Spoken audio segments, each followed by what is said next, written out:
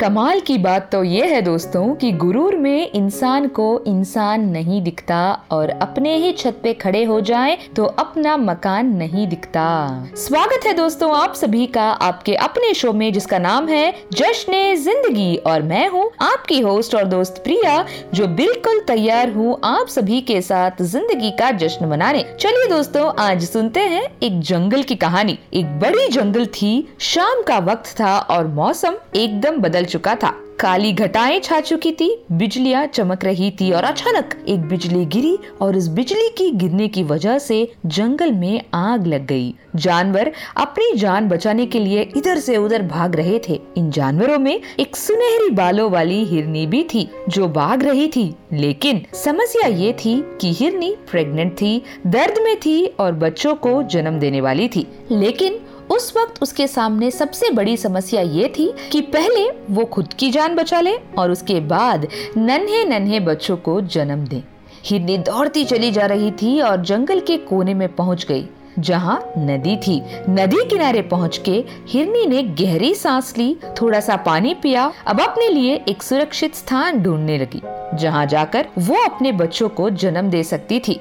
अचानक उसे लगा कि उसका पीछा कोई कर रहा था, इसीलिए उसने तिरछी नजरों से देखा तो मालूम चला कि झाड़ी के पीछे से छुपकर एक शिकारी बैठा था जो अपनी बंदूक में गोलियां भर रहा था और इंतजार में था कि कब वो निशाना लगाए हिरनी पर और उसे मारकर ढेर कर दे। हिरनी को समझ नहीं आ रहा था क्या हो रहा है। जंगल में आग लग चुकी थी, पीछे शिकारी आ गया था और हिरनी अब अपनी जान बचाकर भागने के लिए तैयार हुई। जैसे ही वो पलटी उसे दिखाई दिया एक खूंखार शेर। अब हिरनी के लिए चारों तरफ समस्या थी।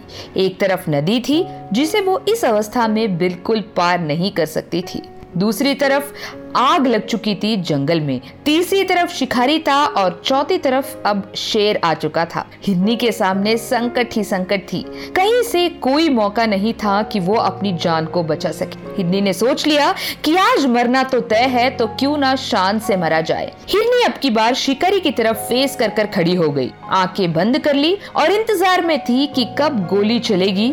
इस बीच ऊपर वाले को धन्यवाद देती रही इस जिंदगी के लिए और बार बार प्रार्थना करती रही कि मेरी जान बचा लीजिए, सब कुछ अब आपके हाथों में है, मेरे नन्हे नन्हे बच्चों को इस दुनिया में आ जाने दीजिए भगवान। बस इसी का रट लगा रखा था। वो कहते हैं ना दोस्तों कि चमत्कार जरूर होता है। जंगल में जो आग लगी थी अचानक से उसकी चिंगारी उछली और जाकर शिकारी के आंख में लगी।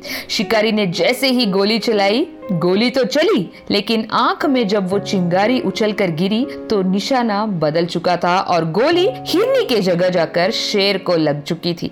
शेर घायल होकर जमीन पर गिर गया और क्योंकि शिकारी के आंख में चिंगारी गिरी थी वो अपनी आंख बचाकर वहां से भाग गया। अब शेर जमीन पर था, शिकारी भाग चुका था और अचानक से मौसम बदला। हल्की हल्की बूंदें आसमान से गिरने लगी, जंगल की आग धीरे धीरे कम होने लगी और हिरनी ने उस सुहाने मौसम में अपने नन्हे नन्हे बच्चों को जन्म दिया। दोस्तों ये छोटी सी कहानी तो यहाँ खत्म हो जाती है लेकिन बहुत बड़ी बात सिखाती है। हम में से कई सारों के सामने हिरनी जैसी हालत होती है। हम चारों तरफ से परेशानियों में उलझ जाते हैं, समझ नहीं आता कि क्या करना चाहिए। पर याद रखिएगा दोस्तों, जिंदगी है तो परेशानी आएंगी ही। अमीर से अमीर व्यक्ति को भी समस्याओं का सामना करना पड़ता है, लेकिन जब चारों तरफ से प्रॉब्लम्स आ जाए तो क्या करे। जो हिरनी ने किया वही करना चाहिए। आंखें बंद कर ले और ऊपर वाले को याद करे और कहे कि हे ईश्वर मुझे शक्ति देना कि मेरी समस्याओं को खत्म कर लूं मैं। अब बस सब कुछ आपके हाथ में है, सब कुछ आपके हवाले है और देखिएगा सब आसान हो जाएगा। जिंदगी में जब हर तरफ से समस्या हो और आप दिल से उस ऊपर वाले को याद करें तो चमत्कार उनका जरूर होता है और वो कभी किसी का बुरा नहीं चाहते। चलिए दोस्तों आज के उत्सव भरे सप्ताह में इतना ही। टाइम हो चला है आप सभी को टाटा बाय बाय कहने का, इसी प्रॉमिस के साथ कि हम है राही इस जिंदगी के। फिर मिलेंगे अगले सप्ताह एक प्यारी सी कहानी के साथ। तब तक सुनते रहिए, सुनाते रहिए जश्न Zindagi. Jashn Zindagi is brought to you by Dhvani podcast. Bye bye दोस्तों।